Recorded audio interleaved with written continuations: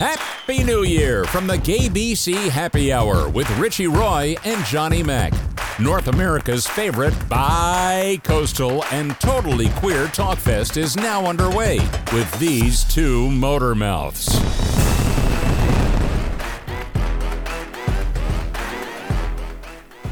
Hello, and welcome to the GAYBC Happy Hour. Hey, Richie, how are you? I'm doing good. I'm actually really excited about today's show. I am too. We have some very special guests with us that we're going to start off the program with today. For the last couple of weeks, the Palm Springs International Film Festival has been underway, and this is one of the great festivals in the world. I am really happy that one of the movies that was shown here was Big Boys, and I was really bummed because I saw that there were 3 different screenings of it, and I had conflicts at each and every one of them, which really bummed me out. So I reached out to the screenwriter and sent him a note and asked if there was a chance that you and I could check out screener copies of the film. And I was delighted when he said yes, and even more delighted after I'd watched it and thought, wow, what a great film. So it is our pleasure to welcome into our studios today Corey Sherman, who is the director and screenwriter, Allison Tate, who is producer, and also they brought along Connor Capetillo, who is a line producer, and we're happy to have all of them with us. Welcome, guys. How are you? Doing great. Thank you so much for having us. We're super excited to be here. I have so many things that I'm thinking about this movie. I'm like a mess. I watch the movie most of the time with like my fingers over my eyes because I related so much to the character. But, you know, for folks who have not had the chance to see the movie yet, do you want to just give us a little bit of a synopsis of kind of like what the movie's about? Yeah, sure. So it's called Big Boys, and it's about a 14-year-old kid named Jamie who goes on a camping trip with his family, and his older cousin brings along her new boyfriend. And when Jamie meets this guy, he starts to feel things that he has never felt before towards another guy, and they're exciting, and they're confusing, and they're thrilling, and it's basically about the weekend of self-discovery that he has as he starts to, for the first time, really explore these feelings and questions of like, I might be gay, and what does that mean to me? And he does his best to get as close as possible to this guy, Dan, who's this very important first crush to him. And it's not, you know, it's a story about sort of like learning about yourself through a crush, and growing up as a part of the process of getting closer to that person and being honest about who you are with them. What I love about the movie is the stakes are low, but they could not be higher.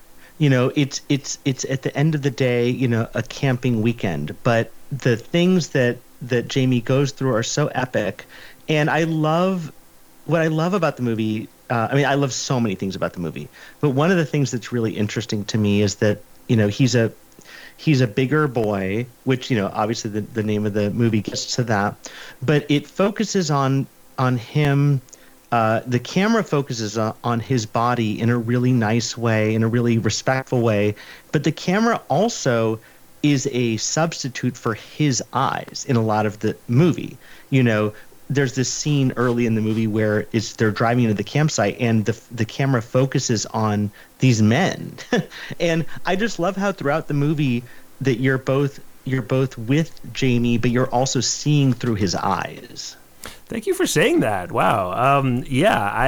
That's exactly what we were hoping for. What you were saying about the camera being respectful of his body in that way, and never taking cheap shots at him or treating him like a joke, but really just letting him take up center stage as a 3-dimensional character who's just a really interesting person to watch. And really what was most important is paying attention to his face. And Isaac, the actor who plays him, Isaac Krasner, just has such an expressive face, and he just shows so much of what's going on inside his head, and you just watch the wheels turn. And so that was always the most important thing to focus on in terms of the character. And then, in terms of his point of view, I'm so glad you picked up on that, because we did want to make it feel like we were really intimate with his private experience and his point of view on the world, because it's about such a loaded and emotional turning point in someone's life that they are keeping from everybody else around them. It's just them, and it at that time it can feel very isolating and lonely because you're not sharing any of these changes that are going on inside of you. So I like the idea of like the camera being sort of coming from his point of view and feeling close to him and intimate with him, almost as as an access point for the audience. So it feels like we have special access to the character that nobody else has. Yeah, and you really set the tone early on. This is not a spoiler at all, but there's this moment early in the movie, right at the beginning, where he's doing his laundry and he's staring out the window at a bigger, bearish guy putting coals on a fire, and you just get this sense right away. You get this like, oh, he's connecting. He's kind of like having thoughts, and you see him because the actor is so emotive with his eyes, and you just get this sense like, oh, he's like the wheels are turning. And just you start the movie off with this quiet moment, but that you get the sense that like he is kind of ready for this journey, and then the movie takes us on the journey. Thank you. Yeah. I mean, I think that's in large part a testament to Isaac Krasner's amazing acting ability, and also our cinematographer Gus Bendinelli, who I think puts the camera in exactly the right places in those scenes to make you feel like just very intimate with Jamie, and it gives you this like window sort of into his soul. And I think he also creates just a really nice sense of mystery around what Jamie's feeling and seeing. Even these guys that he's watching across the fence are sort of shrouded, they're in shadow, they're far away. And I think Gus did a really wonderful job of sort of creating a sense of like a first dipping your toe into the deep end of what these feelings might be like. Yeah. How much of Jamie's story is coming out from Corey's story? I guess Corey's story was the jumping off point. There was a lot of details and moments from my own life that I really wanted to put into this movie, I think as a way of processing and dealing with them, almost as like a form of therapy, but then also because I felt like I hadn't seen some of the specifics that I had experienced in movies and TV before, even though I had this feeling of like, I think other people have gone through these things. And it was really exciting to me to make something that tried to capture it in sometimes painstaking detail and uncomfortable detail, but really with the ultimate goal of being as honest and fresh and funny as possible about it, and compassionate, so that other people who had gone through those things could relate and feel like just seen and celebrated and understood. Yeah, there's not just Dan who's the target of the attraction, but as you point out, he's there with his cousin and his brother as well. And Will, the brother, is a little bit older than him, and a little further along in the maturing of wanting to go off girl hunting.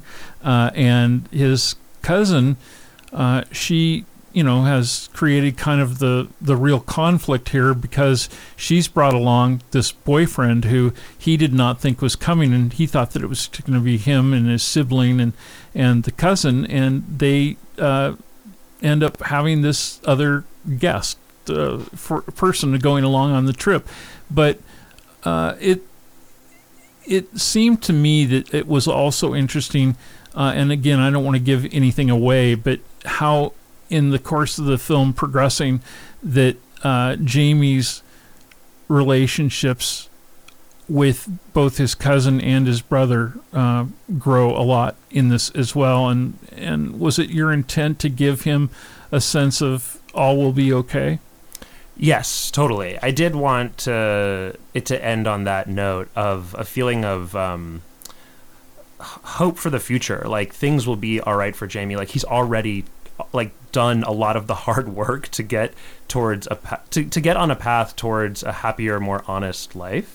And I wanted to leave off on a note of it may seem small on paper, but these are big important steps, I think, for any queer person to really just come into their own and feel okay about who they are. And I like the idea of leaving Jamie off on that sort of high note of he's going to be more than okay. I think he's going to be great.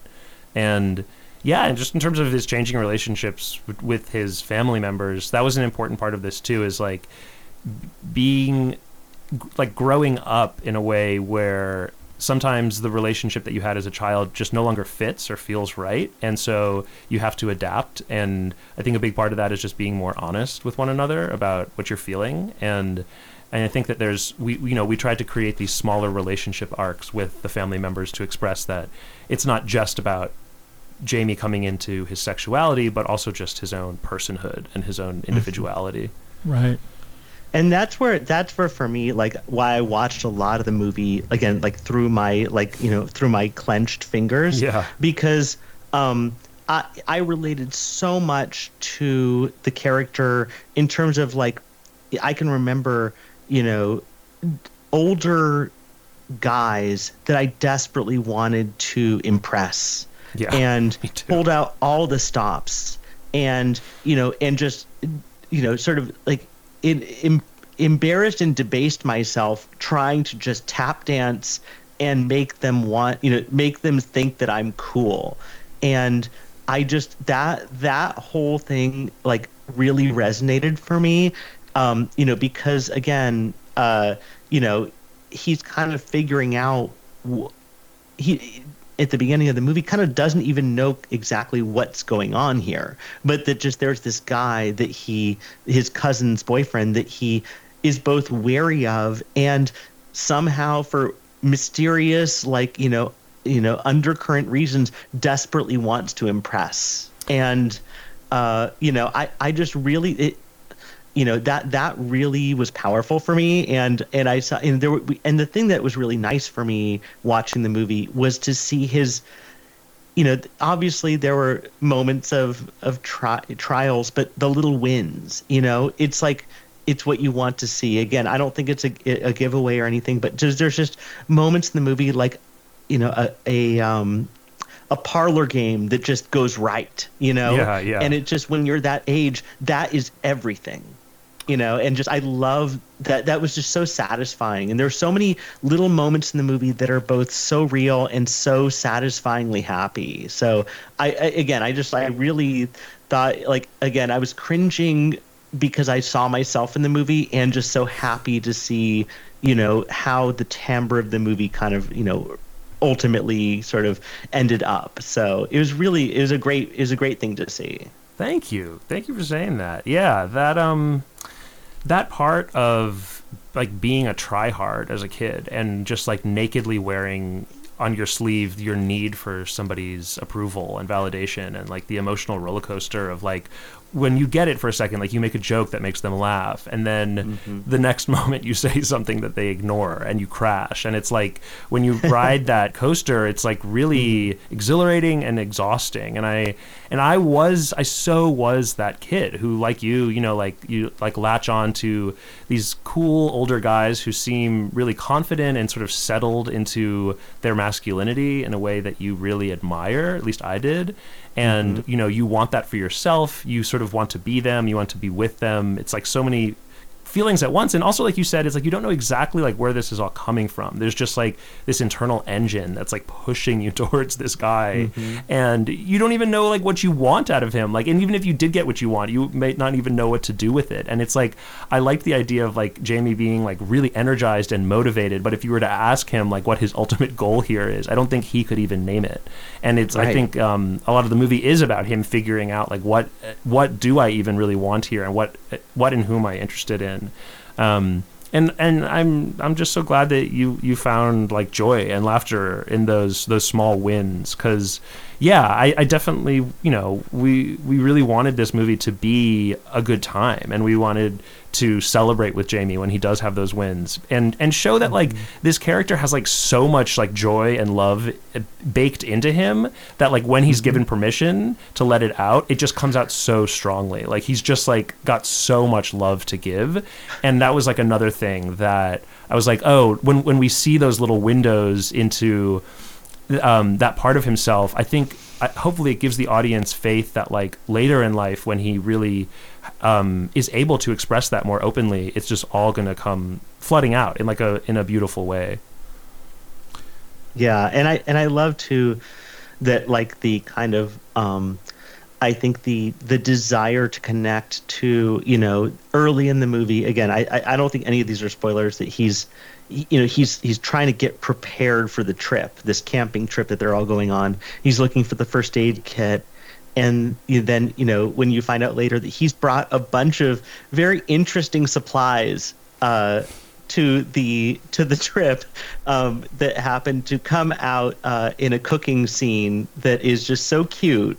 And again, like as a little baby gay who is always obsessed with food, you know, just that moment was so true to life. And again, it just, I don't mean to gush, but it's just like it hits so many notes that, like, you know, as a young gay, like sort of figuring things out, it just, you know, the embarrassment, the kind of like, you know, the little triumphs, all the stuff, it was all there. And I just think that, like, in a movie that was very subtle, very pretty, I mean, I have to say visually gorgeous movie, it managed to traverse a lot of terrain in a very compact and meaningful way. So I thought that was really fun. I mean, I really appreciate you saying that. I mean, Allison, I think you can speak to some of the Jamie cooking and spices material. Jamie, I don't think it's too big of a spoiler to say that Jamie brings a lot. He's like a passionate young chef, and he brings spices along onto this camping trip just in case they need them for when they're making burgers and hot dogs and stuff like that. And I remember originally I thought that we should show him packing those to begin with, but then Allison, my producer here, had the very good idea to delay that and make it a surprise for the audience. It was kind of Jamie's first victory with Dan. Oh, and it was so fun too, because it's the first moment, because early in the movie he's cooking for himself. Yeah. And he's making this meal and he's eating it by himself. And then suddenly he's just bursting onto the scene with a bunch of spices. You know, it's just. Yeah.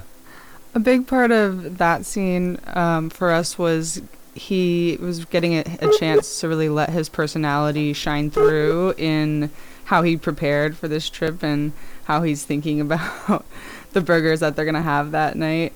And it gives Jamie and Dan this first opportunity to actually bond over something, which is building that first fire and cooking the burgers with Jamie's spices that he brought. So it's one of those moments where we see, prior to that, we've seen him kind of stumble and struggle to get his footing with this new guy, but through his own passions and interests, he's able to make a connection with Dan.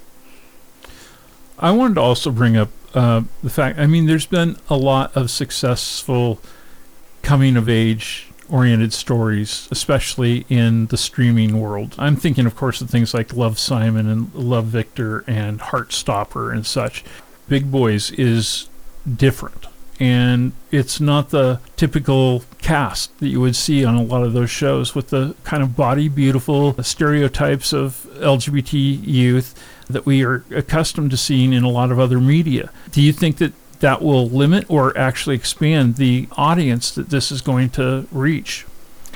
I mean, I think it'll expand it, because I think that it's a kind of character that there's a lot of people out there that look like Jamie and Dan that don't get to see themselves on screen very often, especially in the roles of main character or love interest. And we were really excited by making a movie that did center people like that and treat them like three-dimensional characters. And, you know, like we were talking about earlier, like Jamie is a big guy and he's attracted to big guys, and the movie takes on his point of view, and so we show Dan in a really attractive light because that's how Jamie sees him, and the movie takes that seriously and doesn't just turn it into a joke. And it's something I wish I saw as a kid. I think when you're a big guy, you just get a lot of, or really just a big person in general, you just get a lot of messaging that the way that you look makes you, I mean, beyond not attractive, just like not powerful, not worth focusing on, like just inherently like silly. Like everything you do is silly, and any kind of attempt at romance is just inherent, is like, it has like a laughable quality. And so that stuff was really hurtful as a kid. I still feel like I'm working through it now. And I mean, honestly, like coming out, finding the bear community and finding a whole world of guys who are really proud of their bodies and celebrate them, and one another was really inspiring to me, and I wanted to put some of that same spirit of just like joy and self-acceptance into this movie and show like a young kid who's got a bigger body, seeing a role model of somebody like Dan, who is big and confident and moves through the world without shame about the way that he looks, and inspires Jamie to feel the same way about himself. Yeah, I mean, as a kid who grew up husky myself, you know, it was like that was the first thing that hit me when I saw the preview for this, and I was like, wow, this is going to touch a lot of people who have not traditionally seen themselves represented at that life stage in film and television. Totally. Yeah. And I agree, and the thing is like so nice is because the brother is kind of like the, you know, Twinkie looking guy in a way, right? But he's not the focus of our attention. And, you know, in a way, like, you know, his body is what I like is that it doesn't linger on his body. It lingers on the body of the protagonist, you know, and that we really come to find him to be, you know, absolutely a beautiful character. And whose body, you know, again, to go back to the scene in the taboo, you know, the playing the game, you know, when he's dancing, is just like the true delight that he has with himself is just so nice to see, because we don't see that a lot. You know, we don't see young men with, you know, sort of huskier bodies just inhabiting themselves joyously. And that, like, just like that moment was really amazing to me to see, because, you know, we see a lot of pretty boys in gay movies. Sure. And in gay representation, you know, quote, pretty boys. But to see someone who is a gorgeous man, you know, a gorgeous actor, just living his life and being really happy and just having that moment of complete abandon was really revelatory and really cool to see. Yeah, and you also have scenes in the film where he sees himself at a later stage in his life, presumably collegiate, maybe. Exactly. And the you have another actor who's portraying him, and he's, you know, he's still a stocky guy, and he's seen himself with Dan. Yeah. And so he's positively envisioning himself in his future, and that's, I think it's a really great and inspiring thing to have that representation in the film. Mm-hmm. Thanks for saying that. Yeah, that, I mean, I didn't want it to be like when he imagines his idealized version of himself, he's like lost all this weight, or he's like super ripped now. Like, I like the idea that Dan shows him that he can feel and look good exactly built as he is. Yeah, I think it, you know, again, that was just like a way of just like celebrating like bigger guys, and not like doing this thing which I think can happen sometimes in movies and TV, where like bigger people are sort of neutered or sort of given no sexuality at all. And I liked the idea of sort of treating, like taking this bigger guy and like treating his coming into his own sexuality exactly as you would treat that story for a skinny character. Yeah, he actually has a pretty strong self-esteem.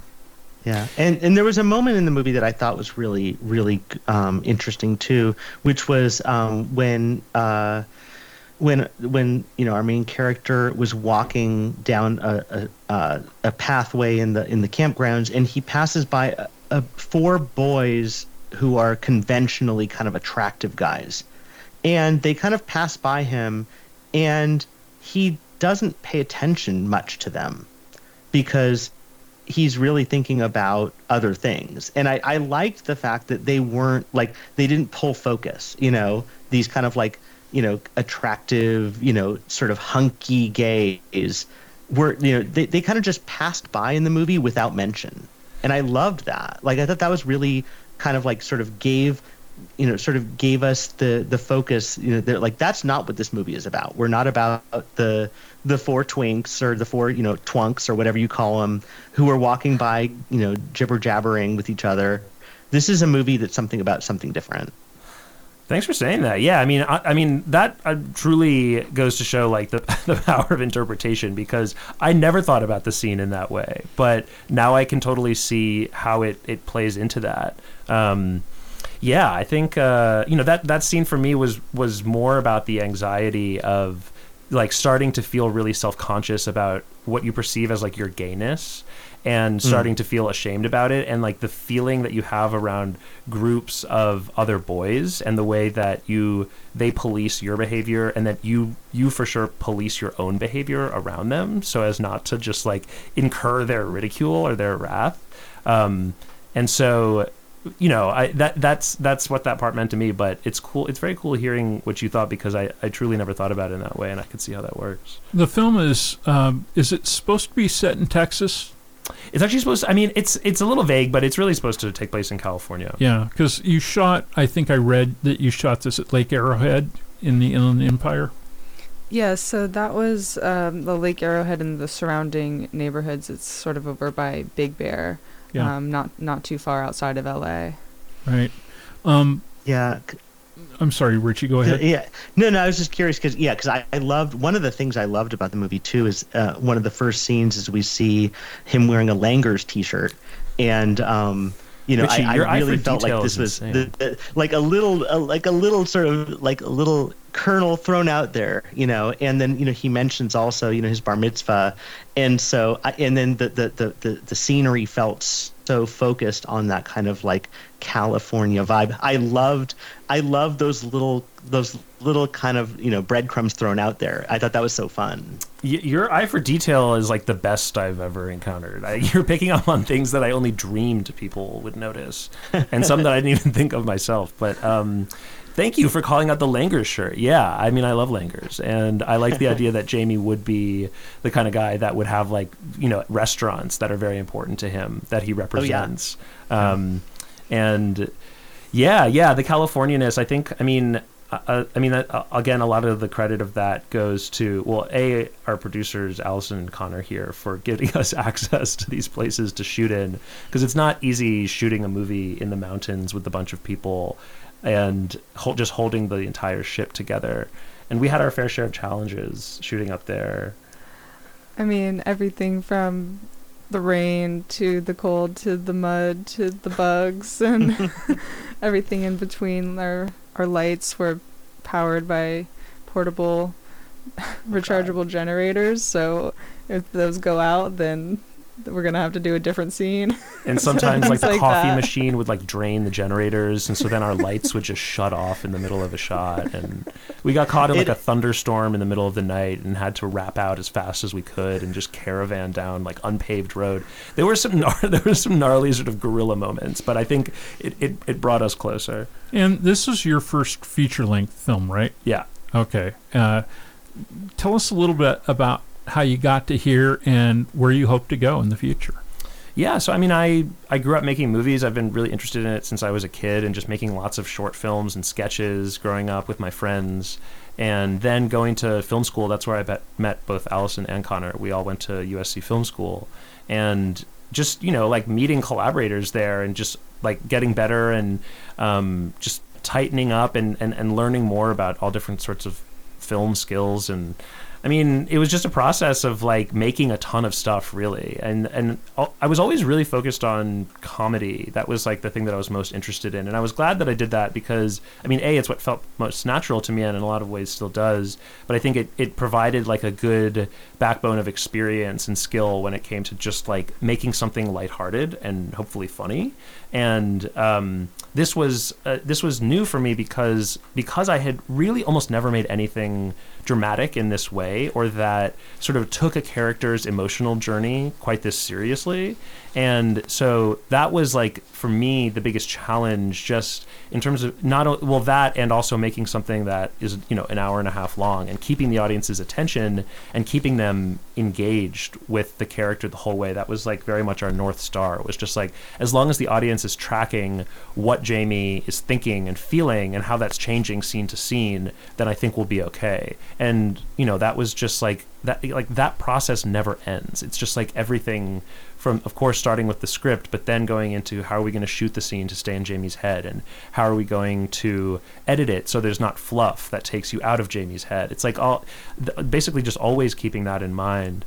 And then next, I mean, I want to continue working with these guys first and foremost, and I want to continue to make features, definitely with queer subject matter, definitely with bigger actors, definitely funny, but hopefully like slice of life and well observed, and with a sense of heart and compassion for the characters. And I mean, we're working on some new stuff now, and I'm really excited. That's great. Where did the journey begin in terms of screenings?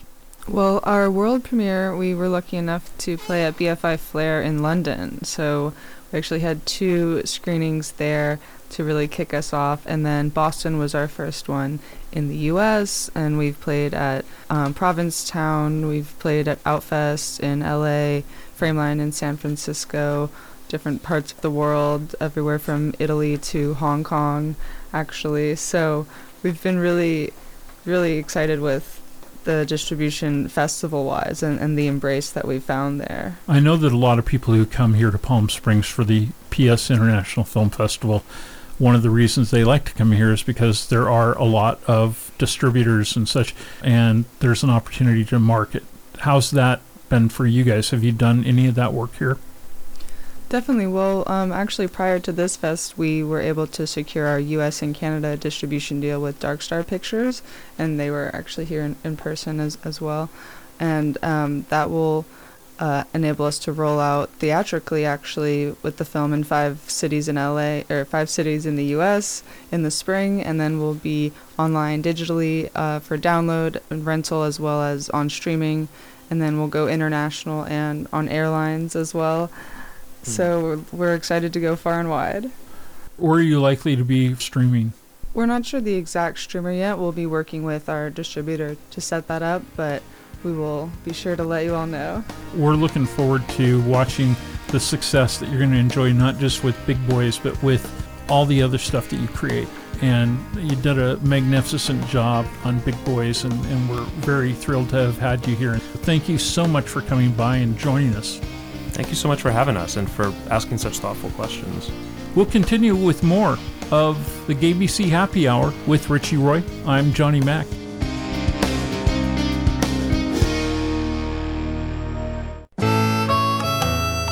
From GAYBC.com, this is the Happy Hour with your hosts, Richie Roy and Johnny Mac, your source for conversation, current events, culture, and all things LGBTQ.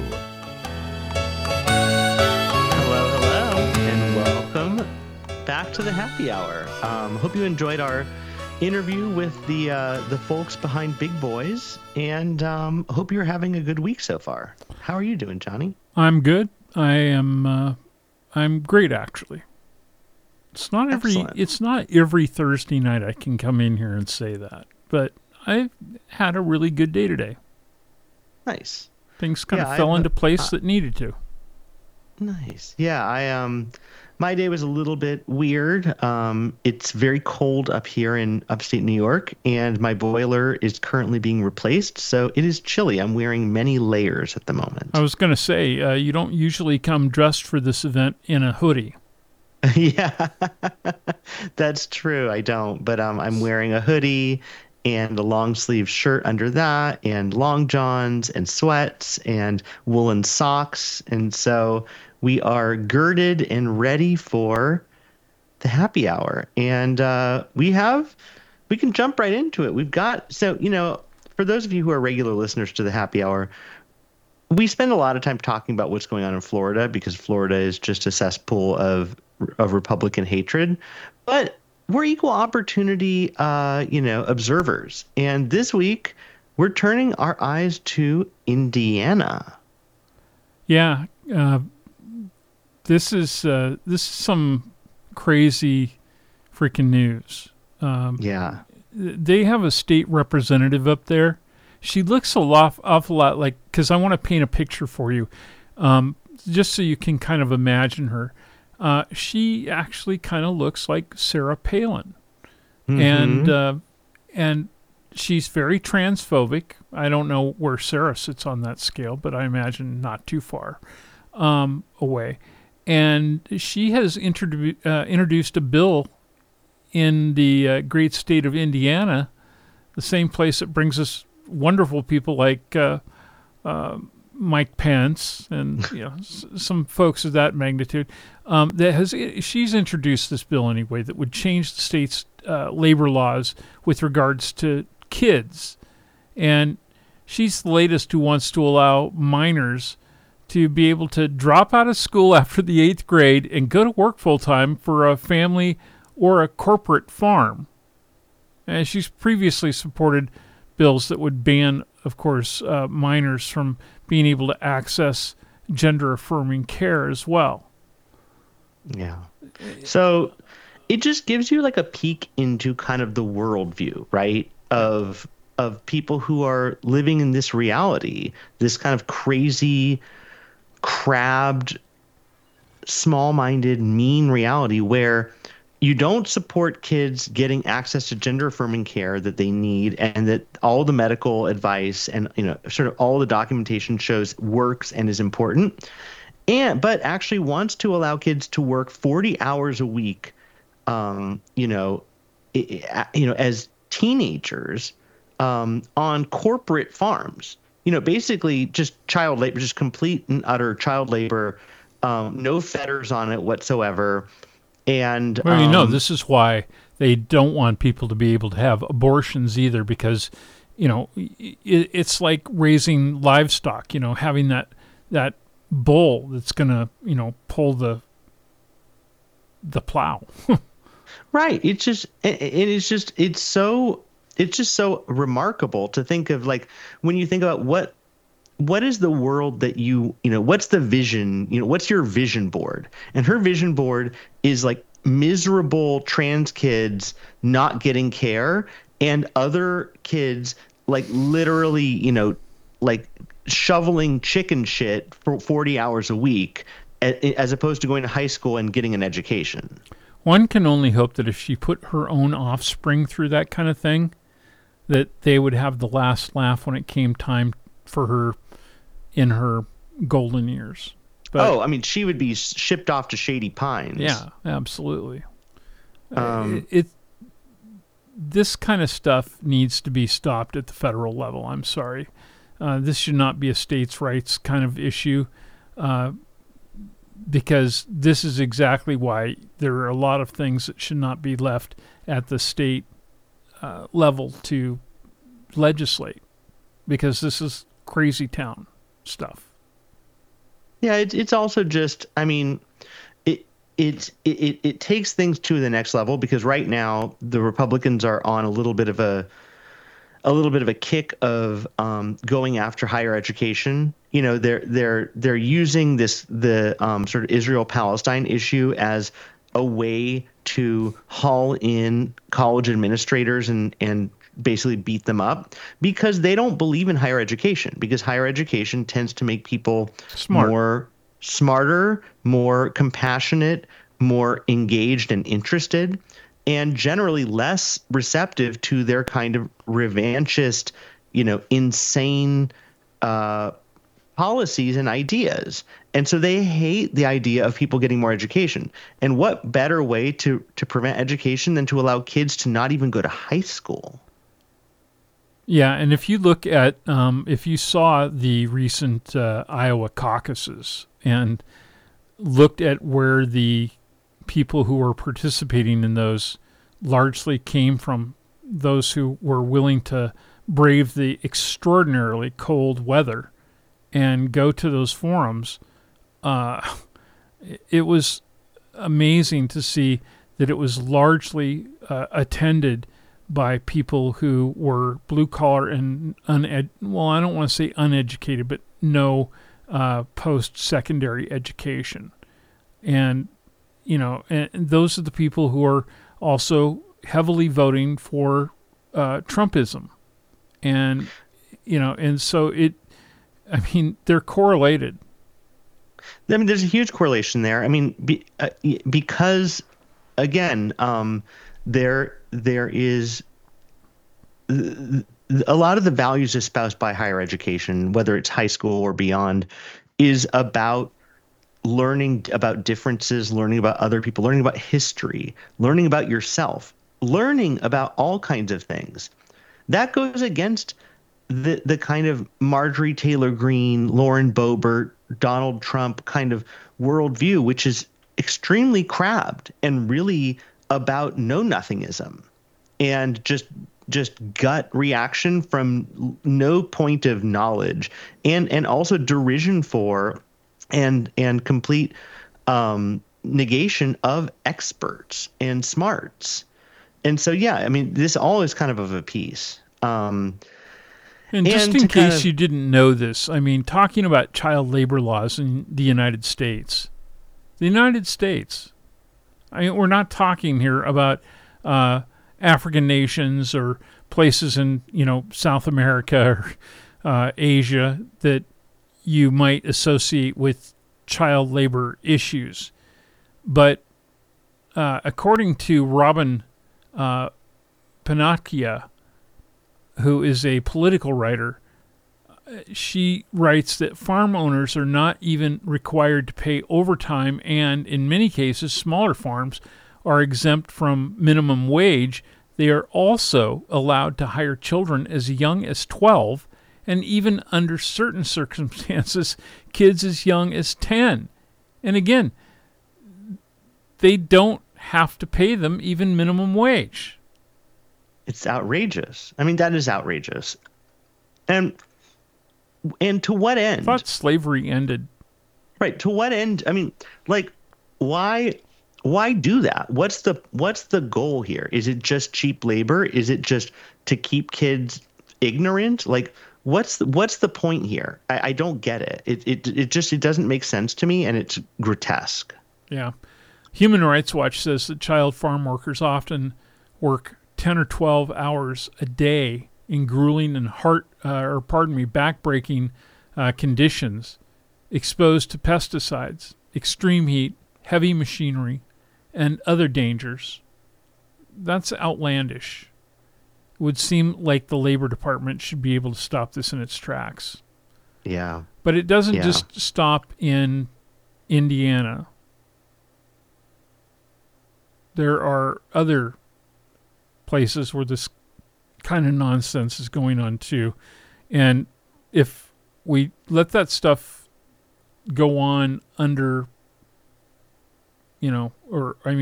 without people raising a voice to it, without getting involved and getting in lawmakers' faces, it's just going to continue.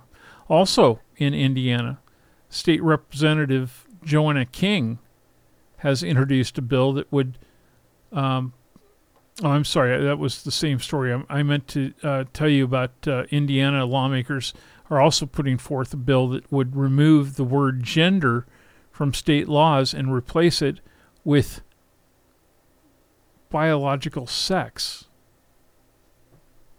And that includes anti-discrimination laws.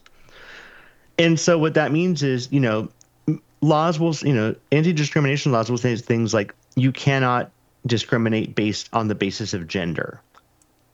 What they're going to put it in there is basically say you can't discriminate based on biological sex.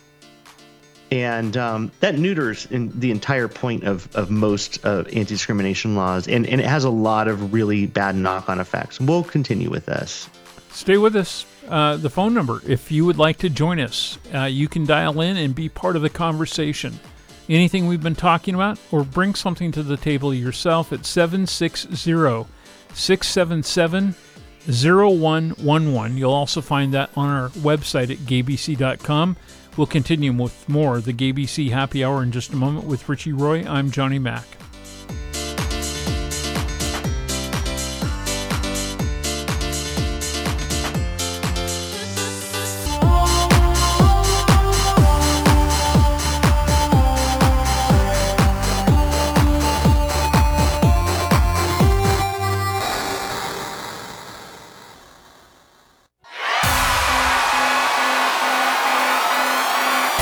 Not everyone listening to this show is gay. Nope. Some are lesbians, while others are bi, trans, intersex, queer, questioning, two-spirit. Shit, let me catch my breath here. Me? I'm the voice of God. And for the record, your Mr. Announcer man is straight. Yep, wife, 2 dogs, white picket fence, and from Jersey. See? Everyone loves Richie and Johnny, even us. After all, it is the GAYBC Happy Hour. Welcome back, everyone, to the Happy Hour, and I believe we have a caller. We do. Let's say hi to Warren in Pennsylvania. Welcome back to the show. Hi, thank you so much for having me. You wanted to talk about, a little bit, I think, about what we were talking about kids having to go to work and dropping out of school. Yeah, I feel like, our country was, founded on, we see the Electoral College. And I feel like the main reason we have that is based on the idea that education wasn't necessarily widely available. And so by these people, having kids go to work instead of school, their education system isn't going to allow them to have, creative ideas that actually have a fundamental basis to them. And I feel like that creates more power just in general for them, because people aren't educated enough to even fight for what they want, because they don't even know what they want, or the implements of laws being made. Yeah, you bring up a good point, because allowing minors to drop out of school after 8th grade to work full-time on farms, when you think about what you learned from 9th to 12th grade, which is mandatory, high school, you learn things like literature, you learn things about civics, and you learn things about home ec, you learn things about math, all kinds of things that are just sort of helpful, things to understand. You can take AP government and learn how your government actually works. If you're taking kids out of school as of 8th grade, they've barely learned anything, and they're not really in a position to, like you said, Warren, kind of even know what their rights are, who they are, and what, how to actually be a proper, citizen of this country to exercise their rights. I feel like it goes a lot back to, obviously the wealthier communities wouldn't have to have this, work in it. They wouldn't have to work over education. That wouldn't necessarily be, a prime value of them. And so now these already wealthy people are getting an even stronger power advantage by limiting the education of others and the upcoming generations. Yeah, it's another opt-out, because the thing is, we've talked about it before on the show, is that that folks on the hard right are desperately against, higher education, generally, but even against sort of education in many regards, especially public education. And this is kind of taking the idea that homeschooling, and then actually even be no, we don't even need that. Actually, these kids don't even need school. They just need to get, just basically be free labor for their parents, or for their parents to ship them off to work. And it's not even family farms, it's corporate farms.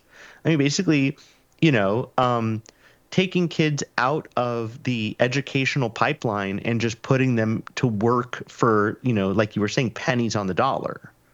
And not really caring about those employees either, as we saw in very stark terms with a lot of people who are in that industry during the pandemic. And we saw all of those, the chicken processing plants and, the other livestock plants where they are doing, rendering and packaging meat for sale. And all those people who got sick, and they didn't, care about their welfare. They just wanted them to get to hell to work. And it was really stunning to see how heartless that industry really was, and how they didn't, look at the human factor of what was going on there during one of the worst pandemics in history. So, I also, of course, I think back to, the ages when farmers had a lot of kids on purpose because they needed them to work on the farms. but that was long before the government started underwriting a lot of farmers' existence too. I think that they can pay the wages and hire the workers. Yeah. And the thing is, this is, again, the kind of slow drip of anti-education sentiment coming out of the right. Yeah. You know, they don't believe in public education. They don't believe in higher education. And here they're just not believing in education, full stop, is what she's saying. You know, that you basically go to school for the years where you're essentially being babysat so that your parents can work. And then as soon as you age out of, you know, as soon as you have, you know, you're 12 years old or whatever, it's time, you know, down to the mines with you, you know? Yeah. Warren, I want you to go and put a gold star next to your name on the board now. Thank you for calling. Thank you. Thank you so much. You're welcome. I will. Talk to you soon. And you can join us as well at 760-677-0111. That is our live call-in line if you're listening to our live broadcast.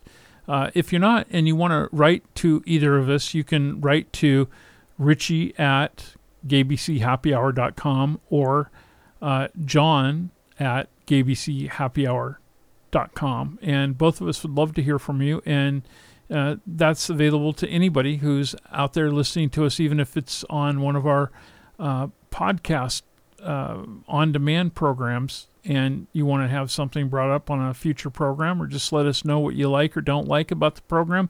We'd love to hear from you. Now, before we went into this last break, we were also talking about the other Indiana issue, which involved removing the word gender from the state laws and replacing it with biological sex. And you were going to continue on that point. Yeah. It also has a bunch of other really obnoxious sort of provisions. One is it redefines the terms male and female as based on whether someone can produce sperm or ova, and redefines other gendered terms based on body parts. And if that's not bad enough, it's very explicit. It says only a female may marry a male, only a male may marry a female, and a marriage between persons of the same biological sex is void in Indiana, even if the marriage is lawful in the place where it is solemnized. So no, that's not the law of the land. So here's what that is the reason why it's not the law of the land. What they're doing is if it gets passed, it sits there dormant because the federal law, you know, the Supreme Court has, you know, ruled that gay marriages are legal, you know, everywhere. What they're hoping for is as soon as so did the Congress, because they actually made that a law right after the Roe law fell. But what they're hoping for is they're hoping for a change in regime, and for the federal government, specifically the Supreme Court, to overturn Obergefell and all of the precedent, and then these laws jump back into life. And so it's sort of the same thing with, you know, these, you know, with Roe, because what happened with Roe is a lot of states had laws on the books that banned abortion. Those were on the books still when the federal government, you know, via the Supreme Court, you know, ruled that abortion was legal. Are you suggesting that it would not just be an untying of the Obergefell ruling, but that they would also repeal the law that Congress passed this past year that codified gay marriage? Well, I mean, if Republicans can change the, you know, the membership of the House and the Senate, you can guarantee they're going to do that. This is not a settled issue for them. This is a live issue, and they are going to use every tool in the toolbox to lay in place traps and things so that as soon as they can do it, they can overturn gay marriage. That is not a surprise. That is clearly in their crosshairs. Well, I feel like giving them a broken glass enema. Yes. I'm so tired But, of us you know- having to fight for just simply being able to live and let live. You know? Oh, live and let live. I mean, the Republican Party used to be sort of a mantra, right? The sort Yeah. of rugged Get government out of individualism. your life. That ship has sailed. They are all about a theocratic, heavy-handed sort of idea of what governance is. Well, maybe we should have our own little January 6th kind of party. I mean, I'm not suggesting it to Congress, but, we need to shake things up, folks. We could do it the polite way. We can definitely do the polite way through Voting. political action, starting at the local level, which is always the best thing to start with. Yeah. Okay, we'll continue with more. And by the way, in the hour coming up, we're going to have Jordan Starr, who is an award-winning adult entertainer, joining us and talking about some of those award shows for the XXX scene. Stay with us.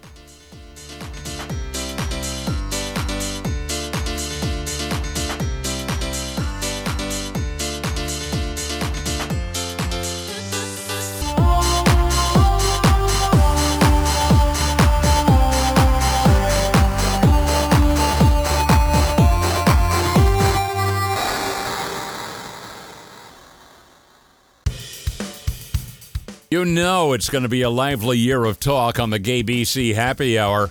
A rerun of the 2020 election shenanigans, with several indictments to be resolved. At least there are these two not letting any of that MAGA BS fly. Right, fellas? Richie Roy and Johnny Mac. That's right. And welcome back to the happy hour. Johnny, Yeah. what do you think about Lauren Boebert? I'll tell you, I wish I had a Lauren Boebert doll. I cannot tell you the fun things that I would do with that, and none of them involve genitalia. A little voodoo doll action. Oh my gosh! So- I have a perfect needle for it. There we go. Yeah, it looks like a machete. So the reason why I asked that is because, for those of you who maybe, everyone knows, but this week we celebrated MLK Day on Monday, and Lauren Boebert, she tried to use MLK Day to go against the, quote, woke America. And so here she did some tweets, and I'll read you the tweets. The first tweet is, "This Martin Luther King Jr. Day, we celebrate the life of a man who led a movement for freedom and prosperity for all. The fight was for equality, not equity. His dream is the American dream." Then she tweeted on her different account, "Martin Luther King Jr. had a dream that we would all be equal in America. Equity had no part of that dream. It was about equality. Let's end the woke movement in America in honor of MLK Jr." I mean, trolls be trolls, and she was she was obviously trolling, and because anyone who knows, even watched half of a PBS documentary about Martin Luther King Jr. knows that the dream he had has everything to do with equity. It's not. I mean, it's just silly. She's just being silly, and she's just, the idea of the woke movement in America being something that MLK Jr., first of all, the woke movement is a fake thing. Let me tell you, I am so ready for her to not be woke, to put her to sleep for good. So You need to call her Lauren Hobart, there we go. because she is a hoe. So she posted these stupid tweets, and she got absolutely roasted on Twitter. Roasted. So, people saying like, equity means to treat people with fair and impartial treatment. So what's your problem with that? Pretty sure MLK dreamed about everyone being treated equally, aka being able to see over the fence. And there's an image, this kind of classic image about equality, where everyone has the same little platform, and there's a tall person, a short person, and a person in a wheelchair. And of course, only the tall person gets to see over the fence. And equity has, each person being able to, have access to see over the fence. And someone said, a racist that doesn't know anything about Dr. King and his relationship with God and his people needs to keep her foul mouth shut. He wouldn't shame you nor name you, but he would know the evil in your soul. And people just went on and just roasted her, and with good reason, because the idea that someone should have the audacity to even for purposes of trolling, to misuse and like completely mangle the legacy of MLK Jr. for baldly political stupid reasons is just gross. It's just gross. And of course, it's no surprise that Lauren Boebert is gross, but even for her, this is pretty disgusting. Yeah. I can tell you one thing that Martin Luther King would not do. He would not go to see a play at a children's school and have sex in the seats while the kids were on stage performing.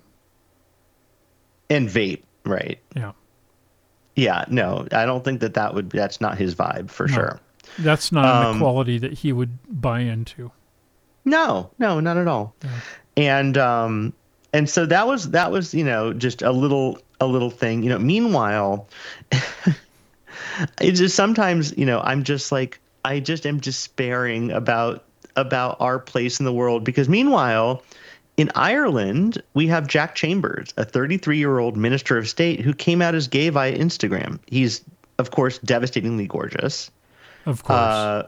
And, came out in the warmest possible way. This in a country that, in 2017 made history with Leo Varadkar being the first gay prime minister of Ireland.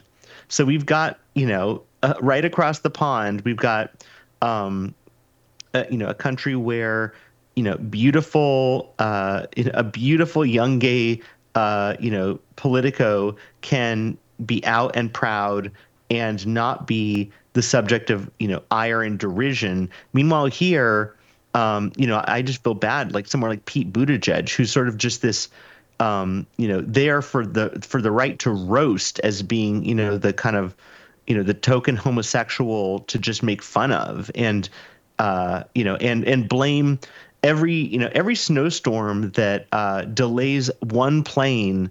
They have Pete Buttigieg hauled in for a congressional hearing, right? Because he's because his gayness interfered with the plane travel. Yeah, well, it makes sense. Why blame it on anybody else when you can blame it on the homo? Exactly. Yeah. Who meanwhile is doing yeoman's work to try to just be out there and speak, and be a sort of a vociferous, strong advocate for the current administration and the work that it's doing, and not only in transportation but just generally. I mean, he's someone who is willing to go on any show and support the administration that he works under. And do so in a very eloquent and, very precise way. Yeah, I think he's the only member of the cabinet that frequently shows up on that news channel that bears an animal. Right. Yeah. Yeah, I mean, because the thing is, he's willing to do it, and he's smart. He doesn't get boxed into a corner and steamrolled. Of course they throw punches at him, but he's very good at an interview. Yeah. Yeah, he's pretty well prepared for whatever's coming at him. And, he's doing a really great job considering all the problems we've had, and many of which our current president's predecessor was responsible for helping to create the messes that have happened over the last few years, including like those train disasters where we've had those big derailments at the hands of changing rules and regulations so that they didn't have to, they did not have to follow policies during the Trump administration that were in place to help prevent some of those things from happening. And that is only going to escalate, because with the current Supreme Court as it is made up, they are teeing up case after case to dismantle the administrative state. Yeah, which is really how the federal government regulates things like safety, environment, health and human services, all of the things that are sort of the signal aspects of how the federal government protects Americans, protects humans, and protects our environment and our country. Those are all really administrative state things, because a lot of how the sausage is made is that Congress does not pass precise bills because they can't agree on them. So they pass very vague bills, and then the administrative state, the actual agencies, fill in the gaps.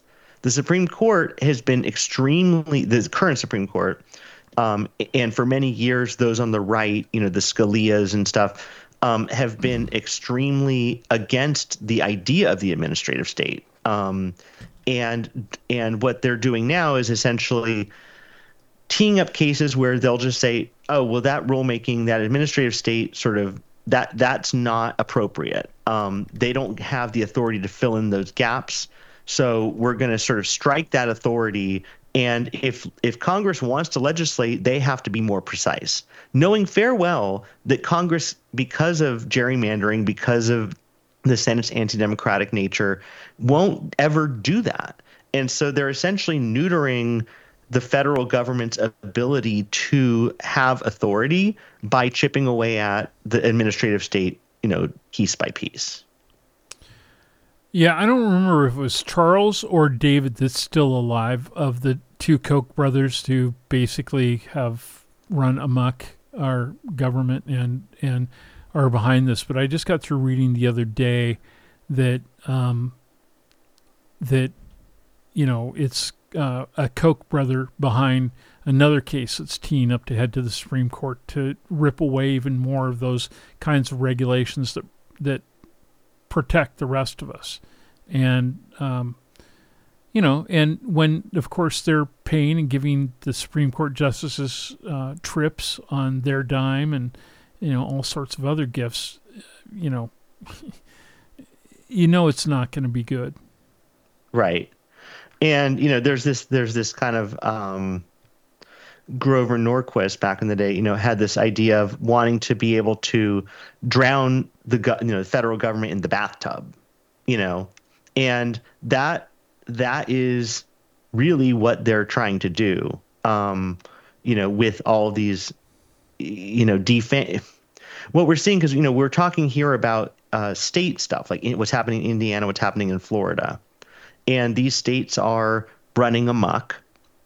And, like you mentioned, Johnny, the federal government should do something about this, should basically, take the supremacy clause and be like, well, actually, you don't have a say here. But the Republicans and conservatives on the other side are trying to essentially shrink down the authority of the federal government to do anything about this. And so what you'll end up with is these states, these red states, immiserating the people who live in them, sort of pillaging the environment, rolling back protections, whether environmental or labor or otherwise. And there's a federal government that's been so defanged and so unable to do rulemaking that it can't do anything about that. Yeah. I think it's Charles, that's the Koch brother, who's still alive. He's currently worth a mere $53.8 billion. Right. So good for him. Great.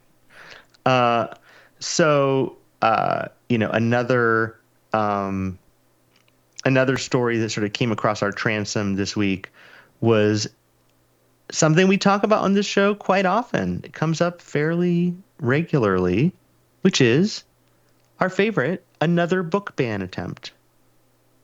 Great. This one in the Gem State, aka Idaho, literally just goes there.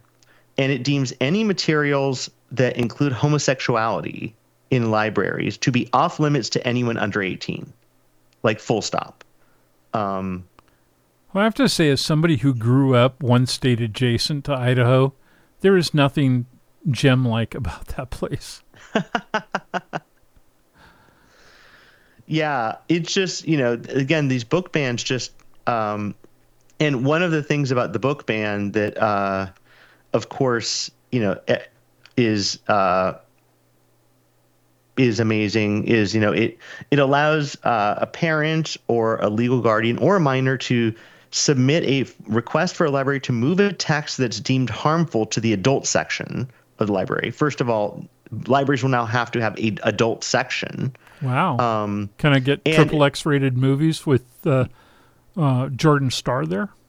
Right. Yeah. I mean, like kind of like in the old, magazine, the magazine shops where they had, the little saloon double doors in the back of the shop, right. know. And if the library doesn't comply, the person can sue for $250 plus actual damages and attorney's fees. And so that's one thing that's sort of awful about it.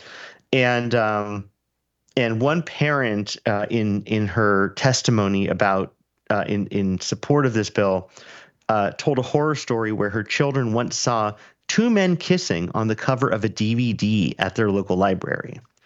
And she said that she believes that this bill will be a blessing to parents, especially those who have more than one child, because it will cause the library to be a safer place for children to explore without having their parent with them every second. So, it's just, again, this ridiculous idea that being gay is itself sexually prurient and necessary to wall off and hide from children.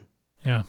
Well, I'm equally as afraid of heterosexuals because, the reality is that there's more of them as like child predators out there.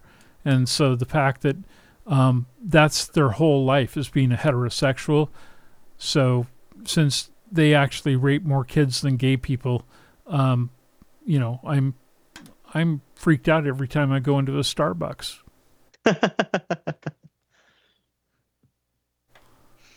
I mean, that's how ridiculous it is. Yeah, no, it doesn't. I mean, all of this just goes back again to the idea that for a certain demographic of people, and these are older conservative people in certain states, the existence of trans people, gay people, queer people, non-binary people is itself an existential threat to the world, and they have to find a way to erase it. Yeah. And that they're not going to be stopped. They will continue to throw spaghetti against the wall, hoping that it hits, and we have to be very vigilant about it. Well, we're gonna put a pause on the tough news to swallow, and we're gonna actually open the floodgates about somebody else we'd like to swallow. I mean, we're gonna talk next to adult entertainment award-winning star Jordan Starr. He's going to join us on the GAYBC Happy Hour live line next, so stay with us and we'll have some fun talking about the upcoming award season for the XXX set and other stuff. I'm Johnny Mac with Richie Roy. You're listening to the GAYBC Happy Hour.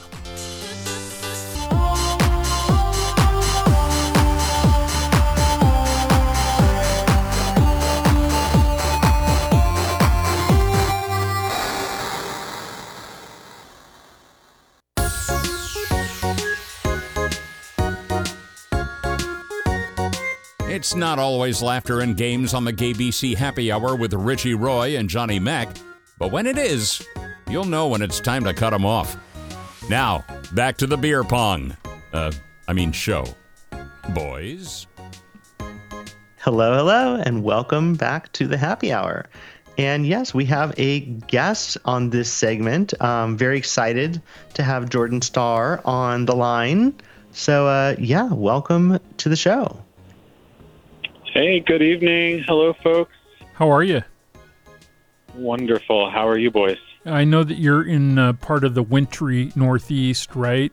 Or somewhere in the upper Midwest. And I imagine being in the Great Lakes area, it's kind of nipply there.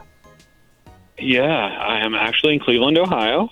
And, it is very much. It's without wind chill, it's 25 right now. And that is a warm up from like the negative 17 or 11 we were a few days ago. Wow. So in other words, you do step out into the cold without your shirt and get those suckers hard.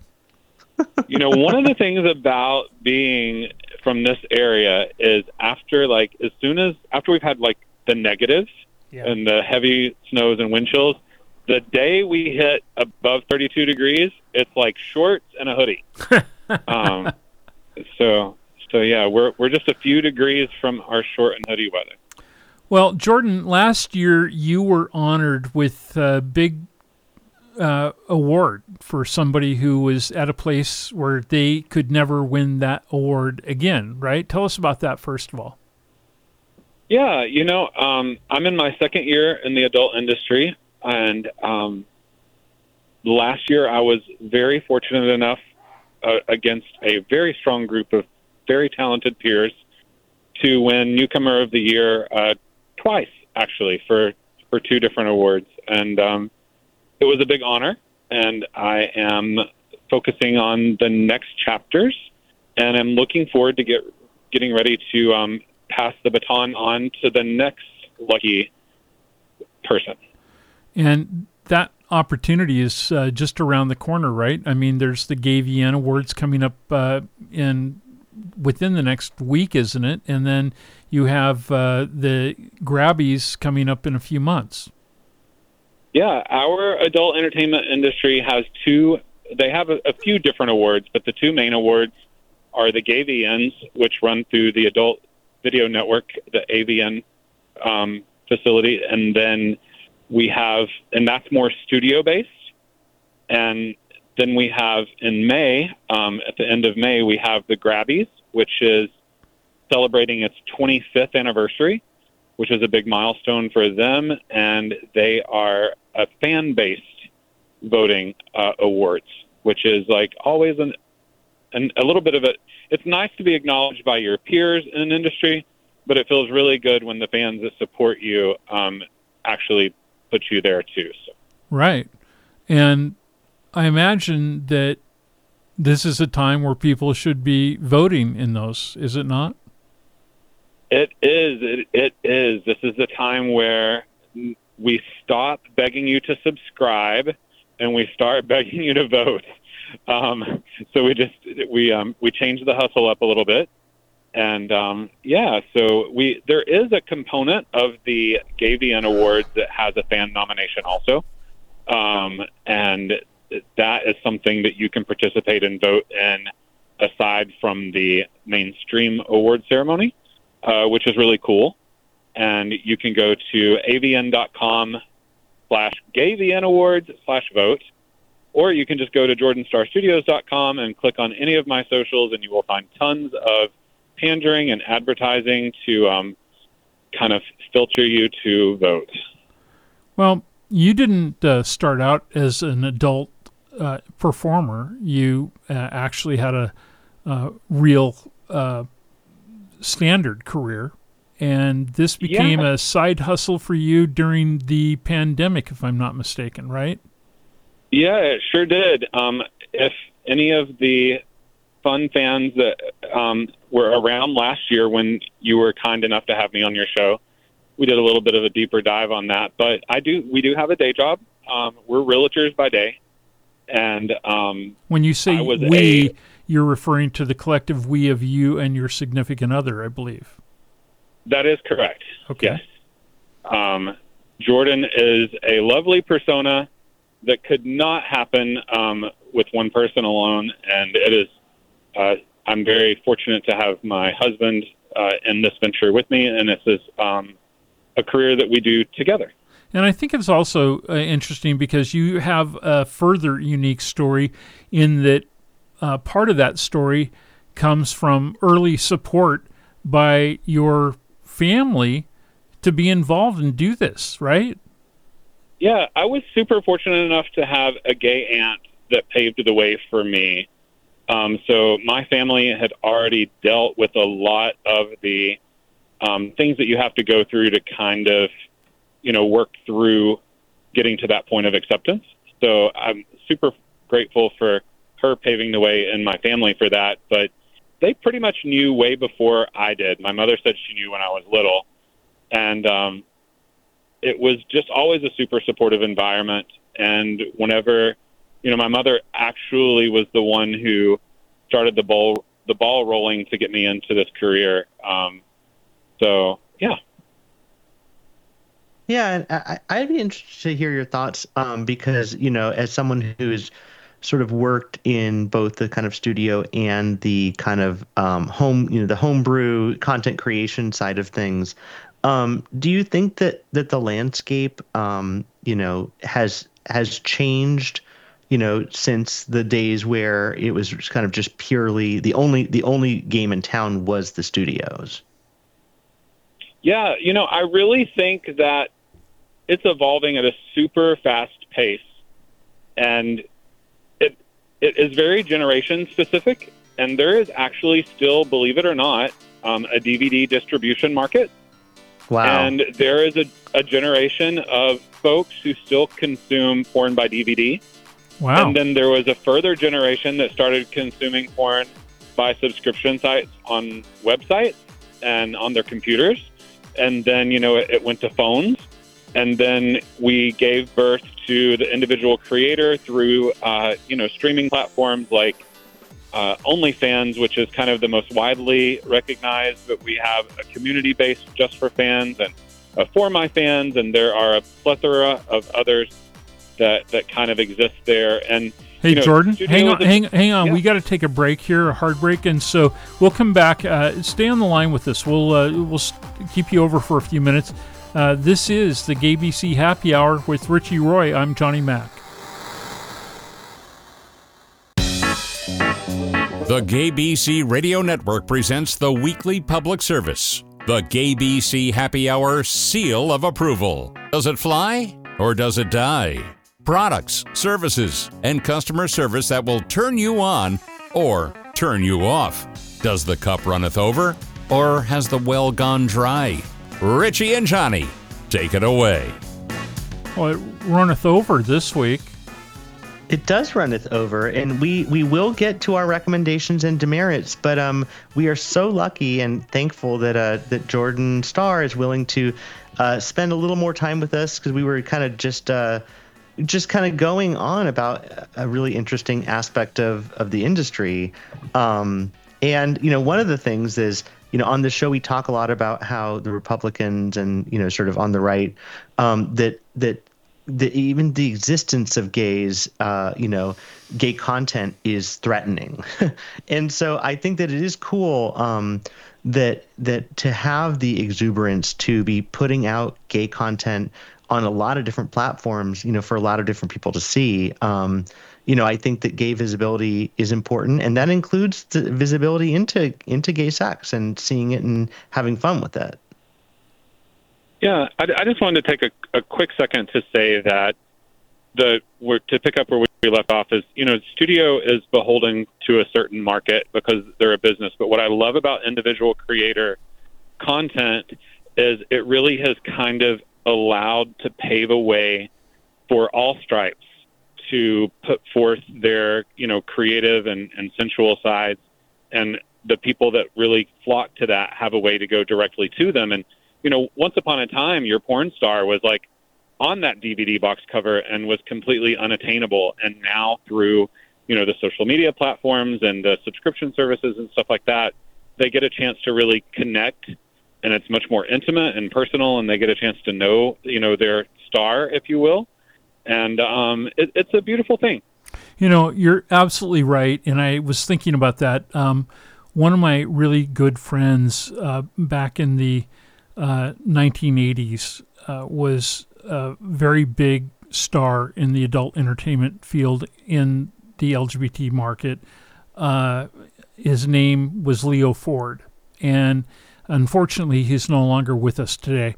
But I remember thinking how hard it was back then for people to actually get to have a one-on-one connection with and be able to talk to, communicate, and and tell these people what they really thought of them, and for them to be able to interact with the people who made them so popular. And that's so different today because you guys have, just as we all, the three of us, met originally through spaces on Twitter. You have a lot of means now today in the digital climate to be able to interact with the fans and with other people in the industry.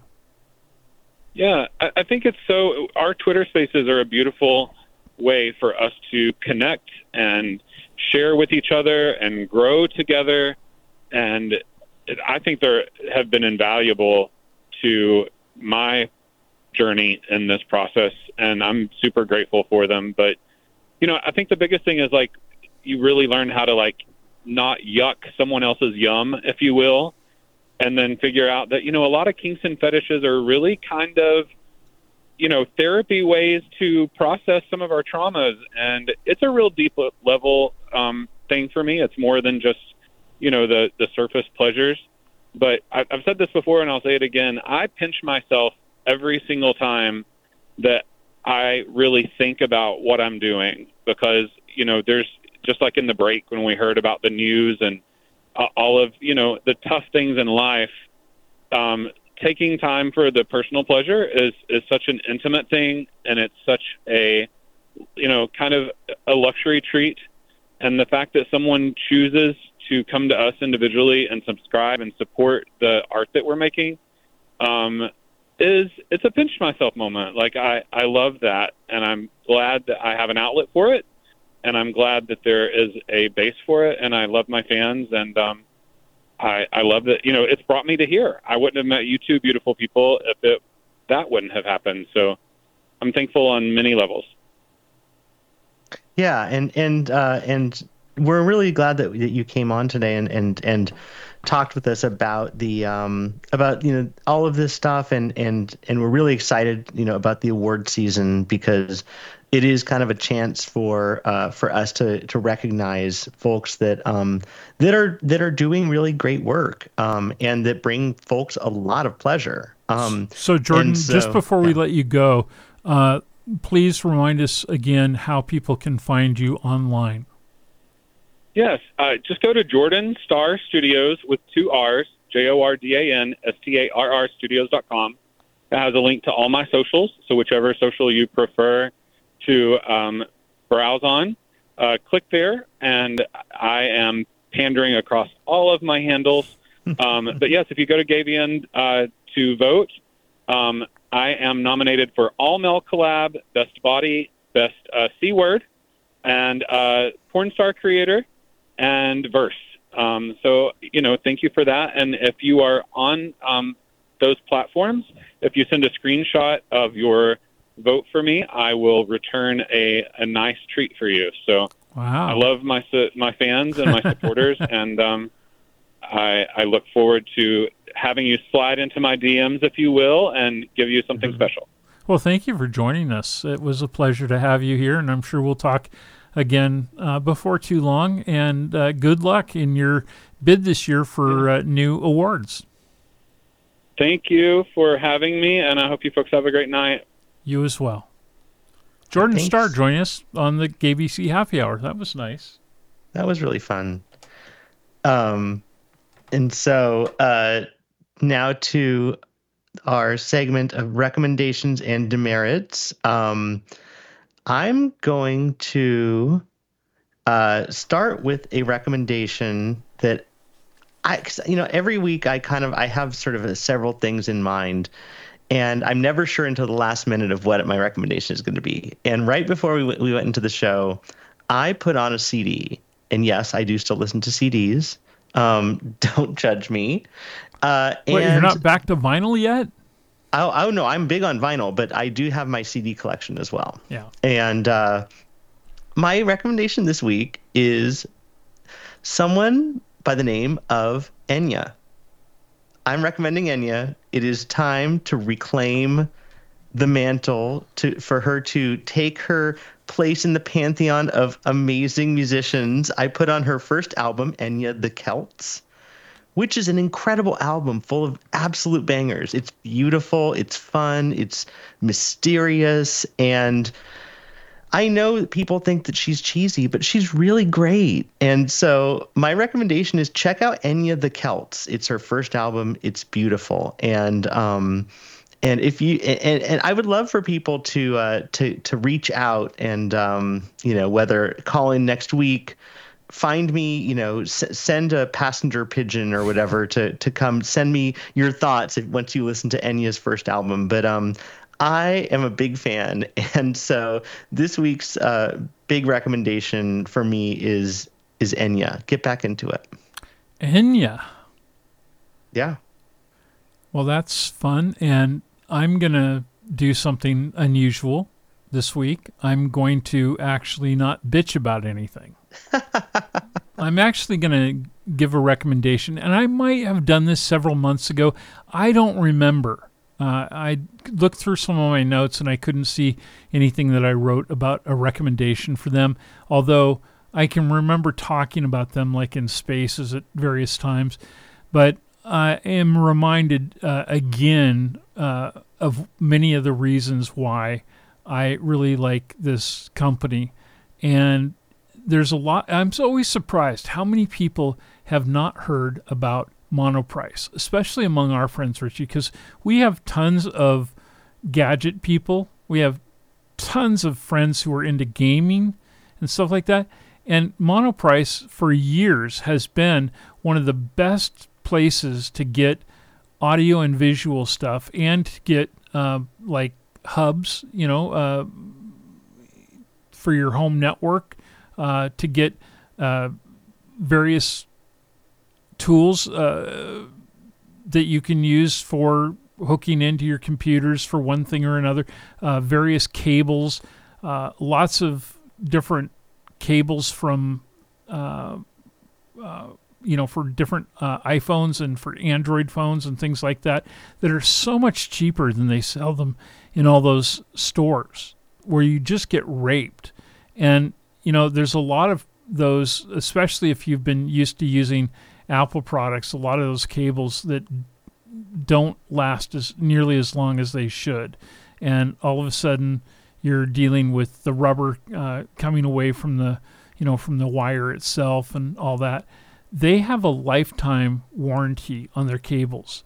So yes, the cables still wear out, but you can have them replaced for free, which is a really nice thing. And so I want to recommend that people go to monoprice.com. That's monoprice.com. It used to be that you could get a lot more audio and hi-fi stuff there. Now they don't have as much of that. They have more specialized things. But the quality of the stuff that they do have is amazing. And they also have things like keyboards and headsets and mice and other things that are specifically made for the gamers out there. You'll find home theater gear, and I think we just had an earthquake.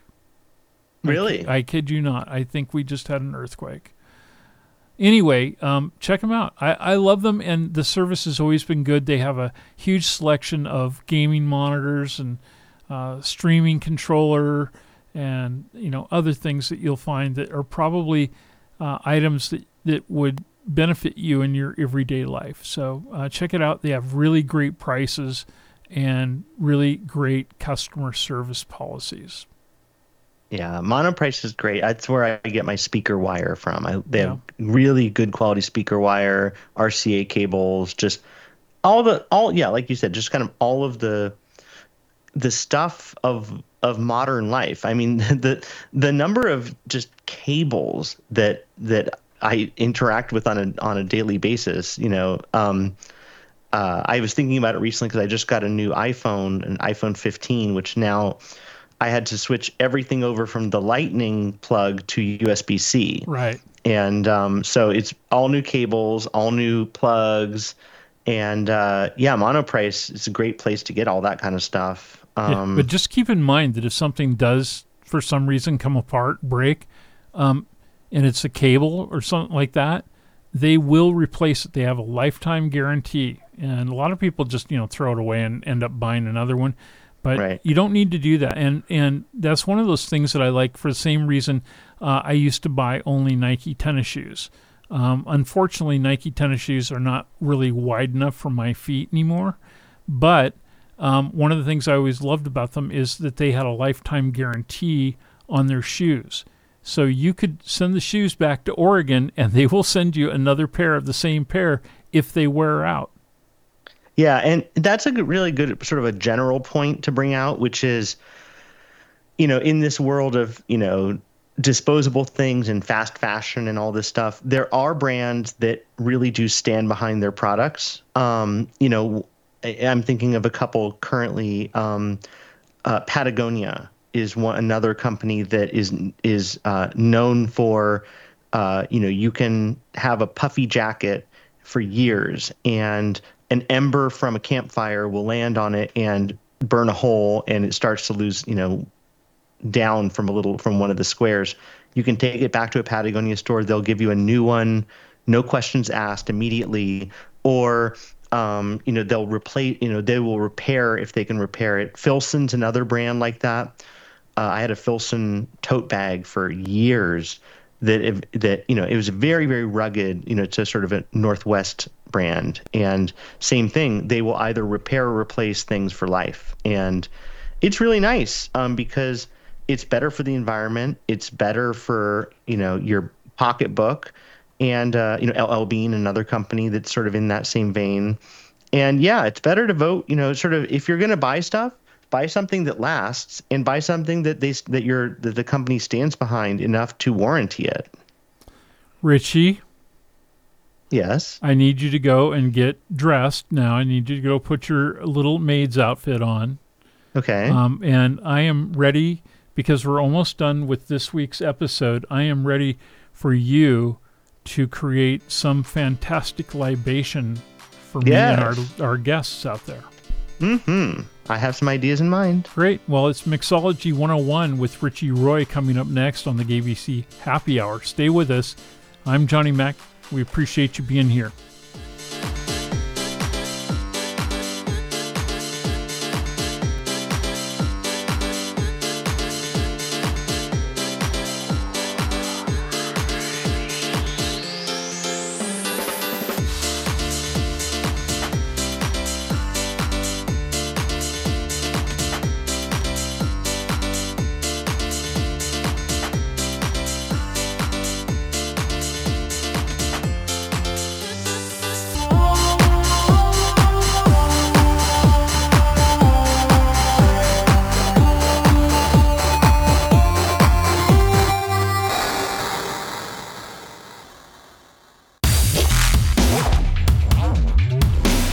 Homo mixologist Richie Roy and his ice cube handler Johnny Mac present the latest lessons from the GAYBC Happy Hour School of Mixology. As they say at GAYBC, bottoms up. Well, our astute listeners, Richie, are right on top of it, and I felt the floor shake, and apparently it was only my housemate that must have let rumble from his back end, because apparently we have not had an earthquake. I was just checking epicenter myself, and it looks like the closest significant earthquake of recent was maybe down around Puerto Vallarta. Oh wow! Okay. All right. Well, glad that the Earth is solid where you're at the moment. Yeah. So for this week, and the thing is, we do so many of these that I forget which ones I've done, which ones I haven't. And if I've done this one before, I apologize. But it is cold here. It's really, really, really cold. And so I was thinking about something warm. And I'm thinking this week is a good week for a hot toddy. Hot toddy? Mm-hmm. And specifically, because I was looking at different recipes, I prefer hot toddies made with tea. Because some of them are hot water based. It's, hot water, bourbon, lemon juice, something sweet, perhaps like a maple syrup or a honey, and then maybe a cinnamon stick. I prefer them that are tea based. And so you make, tea, and with the tea, you throw in some spices, maybe a star anise, some clove, a stick of cinnamon, and you brew up a nice pot of tea. And then into the tea, you float some either whiskey or brandy, and then put in some lemon, and there you go. It's warm. It's warming. It's great if you're feeling like you might have a cold coming on. And it's delicious. So it's not the most crazy drink. It's a fairly old fashioned, very, very classic one. But when it's just cold, and especially my house, I don't have my boiler is not active at the moment. I'm going to have myself a nice hot toddy tonight as soon as we're done with the show. Well, what can you make for a guy who was in 73-degree temperatures today in Palm Springs? Oh, okay. 73 degrees. It's currently 68 at 6:51 p.m. Pacific time. I mean, honestly, it sounds kind of, you're going to laugh at this, but a drink that I was thinking about recently that I think is really actually pretty fun and I think would go kind of good with that temperature is I would recommend for you a Shirley Temple. Oh, God. What? Oh. I think they're fun. It's grenadine and Sprite. I mean, know what it is. It's what's wrong with a delicious? And the thing is, my friend actually was recently talking about wanting to make a Shirley Temple with homemade grenadine, which is essentially pomegranate juice and sugar, and you basically make a pomegranate juice kind of simple syrup. And so you could gussy it up. You could do a homemade grenadine with pomegranate juice and sugar. You could maybe even throw a little spice in there to make it special, maybe like 1 star anise. It could be actually a nice flavor with that. Maybe a little bit of orange peel, and make up some grenadine. And then if you wanted it to not be so cloying, instead of doing it with Sprite, you could just do it with seltzer. And maybe a little bit of Sprite, but I don't know. I just think Shirley Temples are fun. I'm a boy. I want a Roy Roger. Oh yeah, yeah. Which is the same thing, but with Coke, right? Coke, Isn't that the difference? Yeah. Actually, I was a 7-Up drinker, so of course I always, that's where my gay life began. I always started out with a Ms. Temple. Yeah. Yeah, no, I also used to partake of the Shirley Temples back in the day.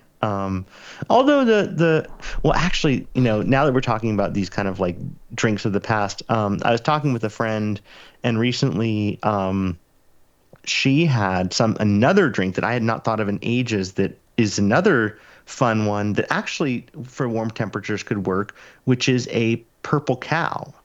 A purple cow? Do you know about this? I don't. Oh, okay. So a purple cow is... Sounds like maybe grape Fanta with milk or something. Well, you can do it with grape soda, but also you can do it with grape juice. Oh, okay. And a scoop of ice cream. It's like a float. It's like instead of a Coke float, it's a grape juice or grape soda float. Yeah. They're very tasty, actually. It's a really nice flavor. Bring on the Welch's. There we go. I always liked grape juice, and I didn't drink it for years and years, but, I actually had to drink a ton of it when back in the early 90s, I was working for a hockey team, and me and one of the other guys were the only ones on the staff who, at the dinner before the game, ate this. They always had like 2 options every game night, and we were the only ones who ate this vegetarian lasagna, and we both ended up getting Hep C. And oh my God, yeah. And believe me, from the lasagna? Yeah.